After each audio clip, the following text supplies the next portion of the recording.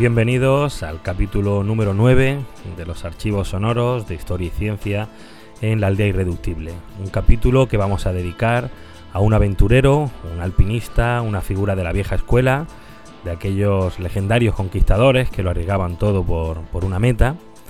En enero de este año, 2008, el 11 de enero, fallecía en Auckland, Nueva Zelanda, a la edad de 88 años, Sir Edmund Percival Hillary. Un personaje irreductible que pasó a la historia en 1953 por ser el primer hombre que llegó a esos 8.848 metros de la cima del Everest. Muchos antes habían muerto en el intento, muchos lo habían intentado sin éxito. El propio Hillary lo había intentado en varias ocasiones, en 1950, donde llegó a los 6.500 metros, pero bueno, no alcanzó la cumbre. En 1953 lo consiguió y ya simplemente la fecha nos da una idea de la dificultad de la hazaña. Hay que tener en cuenta que el hombre llegó a la Luna en 1969, así que tan solo el dato del año 1953, esa tardanza, nos ofrece una visión bastante aproximada de lo duro que era. Buscando información, fuentes sobre la vida de Edmund Hillary, también he tenido la oportunidad de encontrarme con otro gran personaje que quizá ha pasado más de puntillas por la historia y al que también vamos a homenajear en este podcast, el Sherpa Tenzin Norgay, que ascendió con Hillary al Everest aquel 29 de mayo de 1953. Además, en este podcast también me gustaría hacer algo original, algo distinto, y no voy a ser yo quien os hable en este archivo, no seré yo el que haga este capítulo, sino que voy a dejar, con mucho gusto, que sea el propio Edmund Hillary quien nos cuente su historia a través de su diario, de sus libros, de los textos, de sus vivencias, de las entrevistas que ha ido realizando durante todo este tiempo. Así que en este podcast vamos a tener tres partes más o menos diferenciadas. En la primera vamos a conocer un poco mejor la vida de Edmund Hillary. En la segunda parte vamos a recoger algunas entrevistas, un resumen extraído de las declaraciones hasta su muerte, el 11 de enero del 2008. Y en la última parte vamos a escalar el Everest. Vamos a llevar su diario, vamos a acompañarle en la última etapa de su escalada junto a Tenzin Norgay y viviremos las horas más difíciles, desde las 6:30 de la madrugada hasta las 11:30 de la mañana de aquel 29 de mayo del 53, hora en la que estos dos hombres pisaban el techo del mundo. Así que hoy, en el podcast de la Aldea Irreductible, cogemos nuestros piolets, nos calzamos las botas, nos apretamos bien los clavos y subimos al Everest. Comenzamos.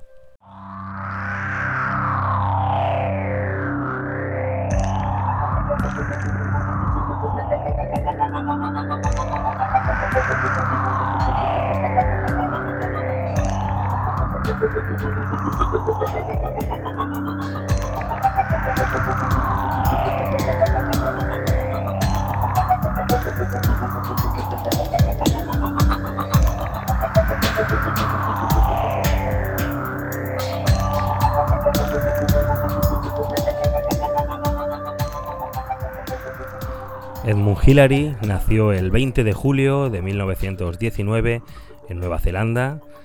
Su padre fue un editor que más tarde se convertiría en apicultor y su madre era una profesora de escuela. De niño, Edmund tenía que acudir a un colegio que estaba a 2 horas de autobús de su casa y en aquellos trayectos diarios de ida y vuelta, camino a la escuela, los pasaba leyendo. Creció siendo un joven tímido que buscó refugio en los libros. Edmund leía y leía y apenas salió de su casa hasta que un buen día, con 16 años, asistió a una excursión escolar al monte Ruapeu, donde se despertó en él un interés por la escalada que ya le acompañaría durante el resto de su vida. A partir de aquel día, el joven Edmund Hillary aprovechaba todos los fines de semana, las vacaciones, los días libres para escalar las montañas de Nueva Zelanda. Pero el joven fue creciendo, llegó la Segunda Guerra Mundial y Hillary tuvo que hacer un paréntesis en sus escaladas para incorporarse a filas en la Marina neozelandesa a bordo de un portaaviones en el Pacífico. Pero lo suyo era la aventura y después de terminar la guerra, Hillary se puso de nuevo en marcha. La guerra, sin embargo, había cambiado muchas cosas, había traído esta Segunda Guerra Mundial había traído innumerables progresos en la tecnología, nuevas formas de producción en serie, pero también había dividido al mundo en dos facciones, el capitalismo y el socialismo. Comenzaban los albores de la Guerra Fría y era muy importante en el contexto de aquella época poner un hombre en la cima del mundo. La nación que lo consiguiera pues iba a mostrar su avance al mundo entero. En 1950 Edmund Hillary escala los Alpes suizos, los Alpes austriacos. Al año siguiente, en 1951, comienza ya la relación con el Himalaya. Con otros 3 escaladores neozelandeses organiza y financia de su propio bolsillo su propio viaje pues para escalar las montañas en Garhwal, en la India, donde consiguen la ascensión de 6 cimas vírgenes de más de 6.000 metros. El nombre de Edmund Hillary comienza ya a ser conocido y desde Inglaterra lo llaman para realizar una expedición de reconocimiento al Everest, que tan solo consigue llegar a 6.500 metros.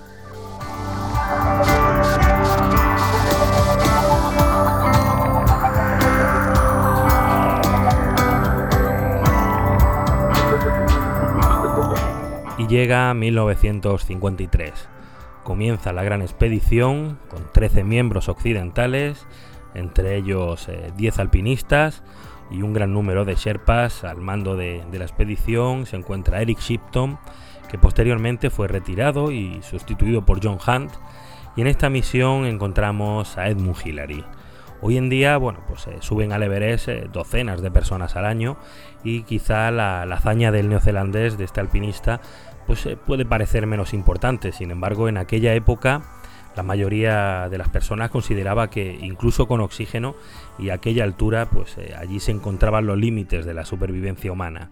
Y en aquellos límites fue donde se adentraron Tenzing y Hillary, sin saber qué es lo que tenían, qué es lo que se iban a encontrar, y ni siquiera qué es lo que pasaría si se quedaban sin oxígeno. La ascensión fue realmente increíble y tras ella se esconde una gran voluntad y una increíble preparación física. Solo unos días antes de la fecha de su ataque, Tenzing Norgay y Edmund Hillary tendrán que realizar un gran esfuerzo para ayudar en la pared del Lhotse. Más tarde, las enfermedades que sufren diversos miembros del equipo de apoyo les obligan a trabajar muy duro en la escalada al campo 9, hasta el punto que Hillary tiene que transportar hasta 30 kilos en la subida. Además, tienen que cavar sin oxígeno la plataforma situada a 8.500 metros en la que instalarán la tienda, y a la mañana siguiente, y debido a un error logístico, tienen que ascender usando solamente 3 litros de oxígeno por minuto en vez de los 4 que tenían previstos. Durante todo ese ascenso y sobre todo sobre el descenso, Hillary no paró de hacer cálculos y ajustar el consumo de oxígeno. Well, there have been obviously enormous changes. I mean, I really feel that we were the lucky ones way back in 1953. In those days, we had challenges to overcome that hadn't been met before. Nobody had been to the top, and it meant that during the whole course of our expedition, we were having to establish the route ourselves.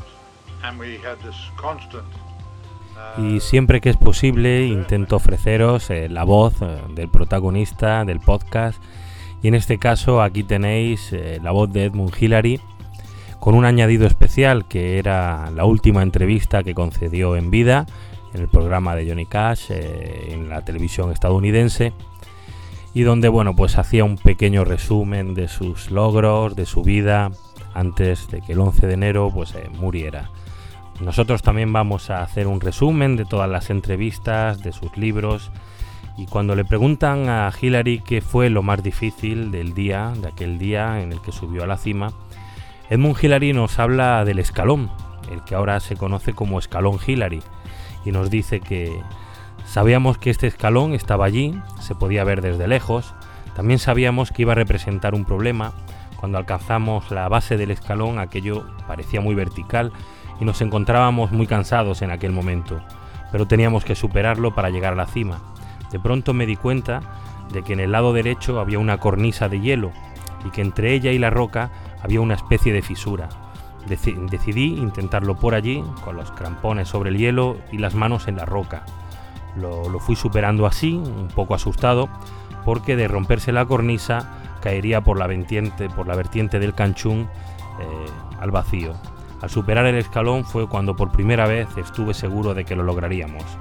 Pero aún nos quedaba un largo camino, pues el escalón se encuentra en la mitad de la arista somital que parte de la cumbre sur y aún no podíamos ver la cima.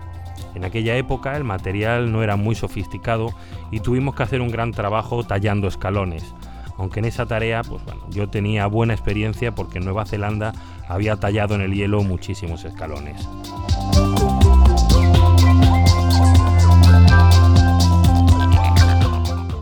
Sobre la importancia de este trabajo de tallar escalones, de tallar peldaños en el hielo, Hillary nos dice lo siguiente: durante toda la expedición trabajamos muy duro realizando esta tarea, pues llevábamos crampones de 10 puntas, sin puntas delanteras, y tampoco los piolets estaban muy evolucionados. Ahora hay un material que permite ascender por el hielo totalmente vertical, algo que en aquella época no era posible. Ascendíamos tallando peldaños y por eso la escalada era más difícil y más lenta. También nos habla de la importancia del oxígeno en esta escalada, tanto en la subida como en el descenso, y dice que ese fue uno de los mayores problemas al que tuvimos que enfrentarnos. Realmente era una barrera psicológica, no sabíamos si, incluso empleando oxígeno, podríamos alcanzar la cima del Everest. Todos los médicos nos habían dicho que esa cima representaba el límite absoluto en el que una persona podría sobrevivir. Por eso, incluso con oxígeno artificial, no sabíamos si nuestro cuerpo lo podría soportar, pero mientras ascendía, a pesar de utilizar oxígeno, me sentí fuerte y no me pareció que pudiéramos sufrir una lesión grave. Cuando por fin nos encontramos en la cima para tomar fotos, me quité la máscara durante 15 o 20 minutos y no tuve ningún problema. Lo único que noté cuando llegó el momento de descender y me puso de nuevo la máscara fue que todo parecía brillar mucho más, como si la luz fuera ahora más potente. Obviamente el oxígeno tenía efectos y me hacía ver mejor.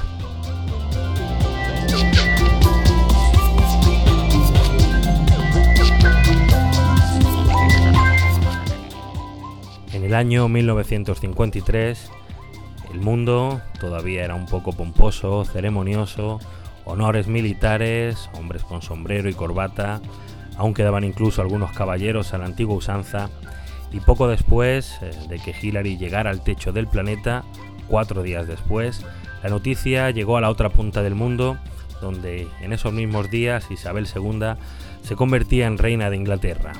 Uno de los primeros actos que realizó como reina fue condecorar a Hillary como caballero de honor del imperio, Sir Edmund Hillary. Y ahora, a estas alturas del podcast, os invito a que imaginéis, a que hagáis volar un poco la imaginación y os situéis en pleno corazón del Himalaya para acompañar a Hillary y a Tenzin Norgay en sus últimas horas, en la consecución de la escalada, en su viaje a la cima.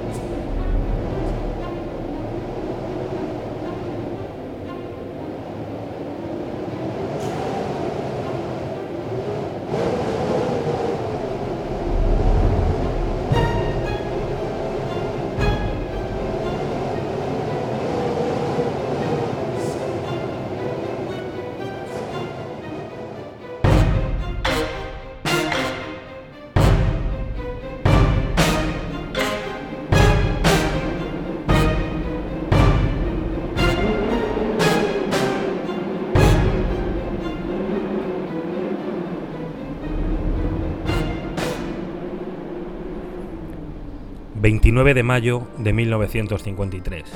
A las 6:30 de la mañana nos arrastramos fuera de la tienda. Preocupado por mis pies fríos, pedí a Tenzin que partiera, y él se alejó del peñasco que protegía nuestra tienda, abriendo una hilera de profundas huellas hacia la pronunciada pendiente de nieve en polvo a la izquierda de la arista principal. La arista estaba bañada por la luz del sol y a lo lejos, por encima de nosotros, divisamos la cumbre sur. Tenzin, moviéndose cuidadosamente, marcaba los peldaños.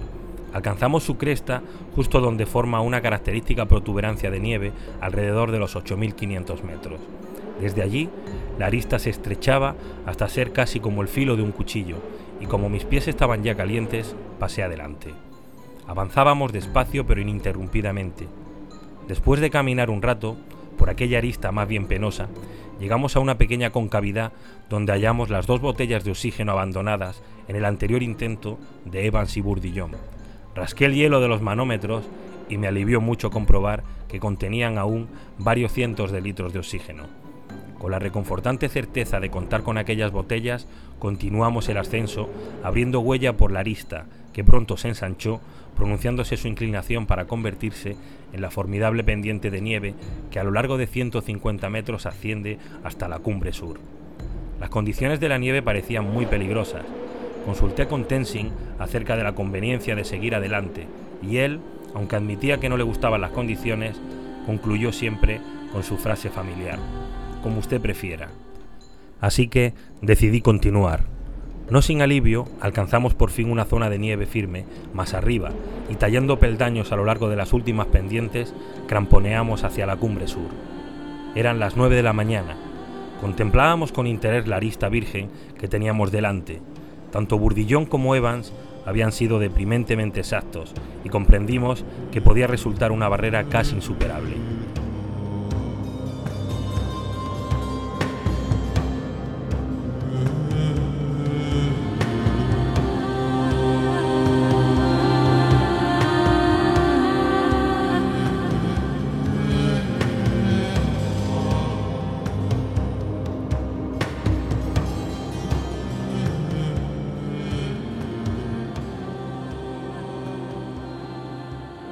Cavamos unos asientos en la nieve, justo debajo de la cumbre sur, y nos quitamos el oxígeno. Una vez más, realicé cálculos mentales. Se había acabado una de las botellas y ahora solo quedaba otra llena. Cuando mi piolet mordió en la primera pendiente de la arista, todas mis esperanzas se cumplieron. La nieve era cristalina y firme. 2 o 3 golpes rítmicos del piolet bastaban para formar un peldaño suficientemente grande, y un firme empujón lo hundía hasta medio mástil, proporcionando así un seguro sólido. Me daba cuenta de que nuestro margen de seguridad a esta altura no era grande y que teníamos que tomar todas las medidas de precaución. Así, yo avanzaba unos 12 metros, tallando una línea de peldaños, mientras Tenzin me iba asegurando. A continuación, yo hundía mi piolet y colocaba algunos anillos de cuerda en torno suyo y protegía a Tenzin. Trepando por las rocas y tallando presas en la nieve, continuamos nuestra progresión. En una de aquellas ocasiones noté que Tenzin reducía el ritmo y parecía respirar con dificultad. Sospeché inmediatamente de su oxígeno. Observé que del tubo de salida de su máscara colgaban carámbanos de hielo, y al observarlo, hallé que estaba completamente obturado por el hielo. Conseguí retirarlo, proporcionándole un gran alivio. Al mismo tiempo, descubrí que en mi propio equipo también estaba ocurriendo lo mismo. El tiempo parecía perfecto. Continuábamos tallando escalones y, para sorpresa mía, estaba disfrutando con la ascensión tanto como jamás había disfrutado en una bella arista de mis Alpes neozelandeses. Después de una hora de marcha ininterrumpida, llegamos al pie de un pasaje con aspecto de ser el más formidable problema de la arista. Un resalte de roca de unos 15 metros. Aquella altitud podía significar entre la diferencia del éxito al fracaso.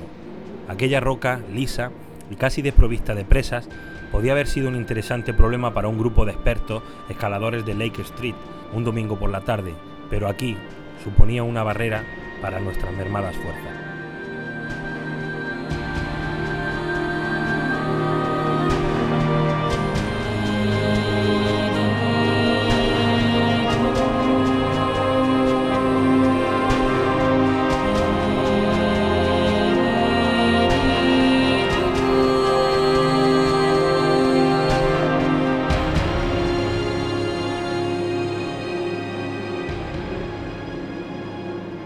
En su flanco este había una gran cornisa, y a lo largo de todo aquel resalte ascendía una estrecha grieta entre la cornisa y la roca.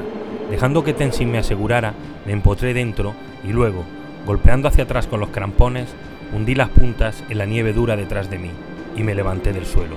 Aprovechando las pequeñas presas en la roca y toda la fuerza de mis rodillas, hombros y codo, ascendí cramponeando literalmente de espaldas, rezando fervientemente para que la cornisa permaneciera unida a la roca. A pesar de aquel esfuerzo, progresé en forma continua, aunque lenta, y mientras Tenzin me aseguraba, ascendí hasta llegar por fin a lo alto del escalón, arrastrándome fuera de la grieta. Durante algunos momentos me quedé tumbado, recuperando el aliento, y por primera vez sentí la feroz certidumbre de que nada nos impediría ahora alcanzar la cumbre. Me aposté sólidamente e indiqué a Tenzin que subiera. Tiré de la cuerda mientras él luchaba hasta llegar por fin a la reunión, donde se quedó exhausto, como un gran pez al que acababan de sacar del mar después de una terrible batalla.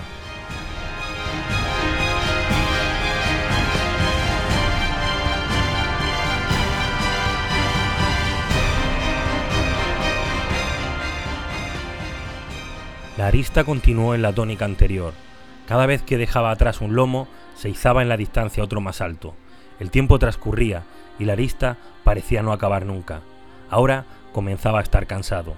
Llevaba 2 horas cortando peldaños sin interrupción y también Tenzin se movía muy despacio. Mientras contorneábamos otro recodo, me pregunté algo aburrido hasta cuándo podríamos aguantar. Nuestro entusiasmo inicial había desaparecido casi por completo y todo se iba convirtiendo en una lucha espantosa. De pronto observé que la arista que iba siguiendo, en lugar de ascender, descendía de pronto y mucho más abajo divisé el collado norte y el glaciar Rongbuk. Miré hacia arriba y contemplé una estrecha arista de nieve que ascendía a una cumbre nevada. Unos pocos golpes más del piolet sobre la nieve compacta y por fin estábamos arriba. Mis sentimientos fueron de alivio. Ya no había más peldaños que tallar, más arista que atravesar, ni más lomos que nos engañaran. Miré a Tenzin y a pesar del panzamontañas, las gafas y la máscara incrustada de carámbaros, no podía ocultar la contagiosa sonrisa de puro deleite al contemplar cuánto le rodeaba. Nos estrechamos las manos y entonces Tenzin me echó el brazo sobre los hombros y nos dimos palmadas mutuas en la espalda hasta quedar casi sin aliento. Eran las 11:30 de la mañana y en la arista habíamos invertido 2 horas y media, pero nos pareció una vida entera.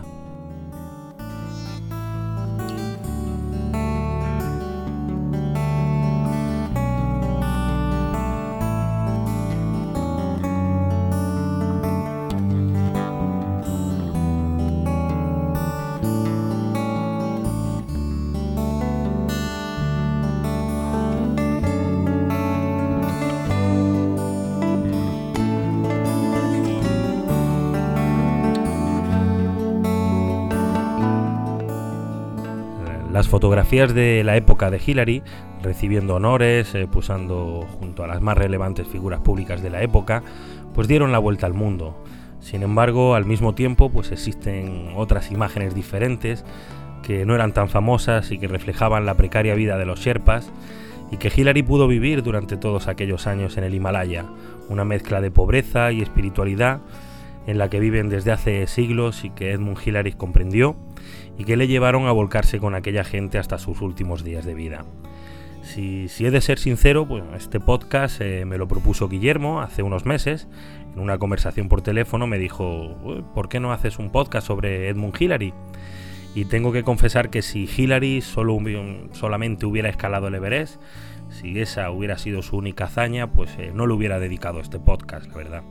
Sin embargo, la vida de Hillary es increíble, casi podemos decir que comienza a partir de aquí, a partir de 1953, porque si tan solo hubiera subido al Everest, lo cierto es que no me hubiera impresionado tanto al hacer esta investigación durante estos meses, porque tarde o temprano un alpinista pues lo hubiera conseguido. Sin embargo, Edmund Hillary se ha convertido en una leyenda por muchas otras hazañas y aventuras. Volvió al Himalaya en incontables ocasiones, realizó conquistas de otras cimas como el Lava Dablan de 7.000 metros, el Tamserku de 6.300, el Makalu, que tiene unos pocos metros menos que el Everest, En 1968 exploró los ríos del Nepal utilizando 2 pequeñas embarcaciones. En 1977 remontó el Ganges desde el océano hasta el nacimiento, allí a pie de la cima del Himalaya.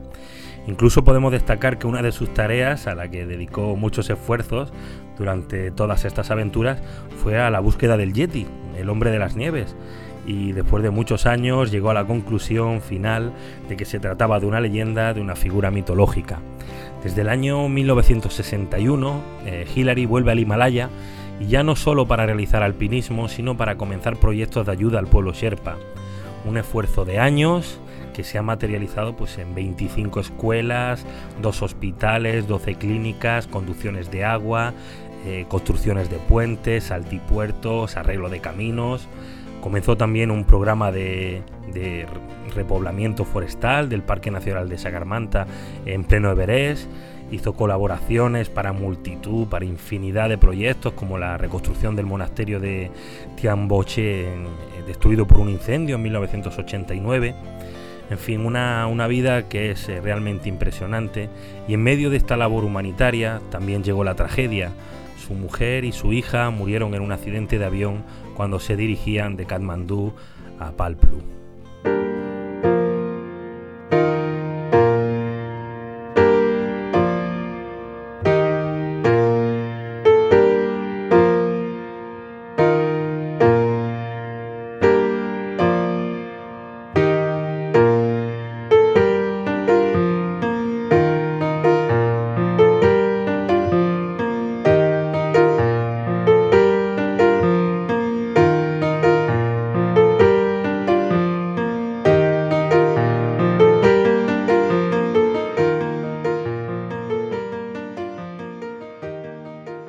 Pero Edmund Hillary era un aventurero de los de antes, obstinado, duro, y continuó.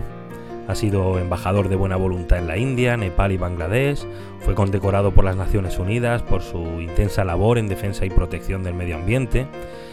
Lo cierto es que la cantidad de condecoraciones que ha recibido pues ocuparían varios podcasts, y sus aventuras también, porque dirigió la expedición de Nueva Zelanda, en la que con 4 compañeros más alcanzaron el Polo Sur en 3 tractores, convirtiéndose así en el primer hombre que pisó el Polo Sur en un vehículo. En 1985 acompañó al astronauta Neil Armstrong en una expedición en avioneta al Polo Norte, y se convirtió desde aquel año pues, en el primer ser humano que había alcanzado el Polo Sur, el Polo Norte y el Everest. Ha escrito 8 libros. Desde la Aldea Irreductible os recomendamos la lectura de Mi Camino al Everest o Vista desde la Cima, que hemos utilizado mucho para hacer este podcast. Ha sido directivo de la Fundación Internacional World Wildlife. Ha sido representante especial de UNICEF para los niños del Himalaya, presidente honorario del Mountain Wilderness, en fin. Una cantidad increíble de trabajo, una cantidad increíble de condecoraciones, una vida llena de aventuras, de conquistas, que este pasado 11 de enero de 2008 terminaba porque fallecía con 88 años. Y en una de las entrevistas que he consultado para realizar este podcast, y ya con una edad bastante avanzada, un periodista le preguntaba a qué dedicaba el tiempo libre una leyenda como él. Él respondió que, bueno, doy muchas conferencias, paso mucho tiempo trabajando para conseguir fondos para los proyectos de apoyo a la gente del Himalaya, y trabajando viajo mucho por el mundo. El año pasado di 6 vueltas al mundo, y dice, este año he viajado algo menos y tan solo he dado 5. Un personaje irreductible, una delicia haber hecho este podcast dedicado a Sir Edmund Percival Hillary. Desde la Aldea Irreductible recibe nuestro homenaje. Espero que hayáis disfrutado con esta subida al Everest, y como siempre terminamos con música, con buena música, y os emplazo para el próximo episodio del podcast de la Aldea Irreductible. En este caso nos quedamos con Cora Rock y una canción que viene perfecta para este podcast, Looking for Eternity, buscando eternidad.